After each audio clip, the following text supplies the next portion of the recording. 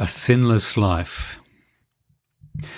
Every person who sins is rightly called a sinner. The question of guilt is one of degree only, but our place in the category is fixed. A person without sin would be an entirely different category. For such a person, one sin, one small failure of any kind, would mean that he or she was no longer sinless, and so would immediately and irreversibly join the rest of us, a sinner among sinners. Only a sinless life is in harmony with God, who is holy, and only such a life can therefore live in his presence. All else must be judged. God will never compromise with sin. To better understand this, and to see what we are, let's try to imagine what you would be like if your life was totally sinless. This will enable us to compare our actual life and experience to that sinless life, and perhaps see more clearly what it means to be fallen and in need of a Saviour. This is not an easy exercise. It is hard for sinners even to imagine such a life, much less live it. To begin with, your sinless life would be governed by love, first for God and then for those around you. All your interactions with family, friends, colleagues and strangers would reflect your love for God and your neighbours.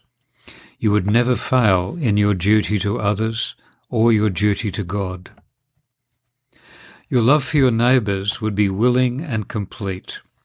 You would never be reluctant to care for others before yourself, and you would never have had to acknowledge that you could have done more or better in any given situation. You would never be lazy, selfish or self-centred. You would never indulge in self-pity or revengeful thoughts. You would never exalt yourself over others, or slight or denigrate others. You would never speak falsehood, but only the truth in love. You would never have had to apologize for anything done or said, or left undone or unsaid, nor would you have had to withdraw anything said rashly or foolishly. Your love of God would be total, heart, soul, mind and strength. There would be no deviation or change in your love, because it would not be less than it ought to be, and it could not be more. Your love would be seen in your obedience to God, an obedience that is willing, joyful, complete, and immediate. Your faith in God would never waver, and your prayer would be real, abundant, intimate, unaffected, and free. Your daily walk would be characterized by peace, which would never be disturbed by circumstances, insults, or harassment, and your good humour and joy would stand in stark contrast to the fearful, moody, cynical, and greedy. You would not be proud or smug, but your humility and simple contentment would be a blessing to everyone who touched your life. You would be the same person to both the beggar and the king. None of this would be something to which you had attained through training, devotion, discipline, or commitment, but it would have been your way from your earliest childhood, and only matured and deepened with the passing of years. You would never have known the pangs of guilt. You would have no fear of future judgment.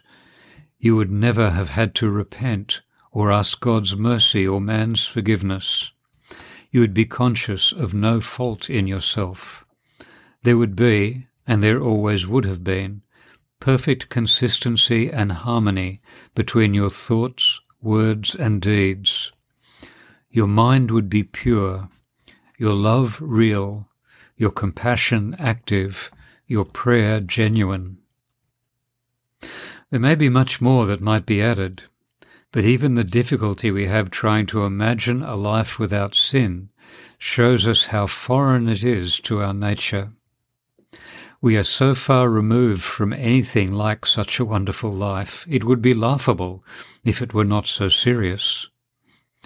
With just a few moments' thoughtful consideration, we can see that sin is so much a part of our being that there is no way, no matter what we might do, to escape its corruption.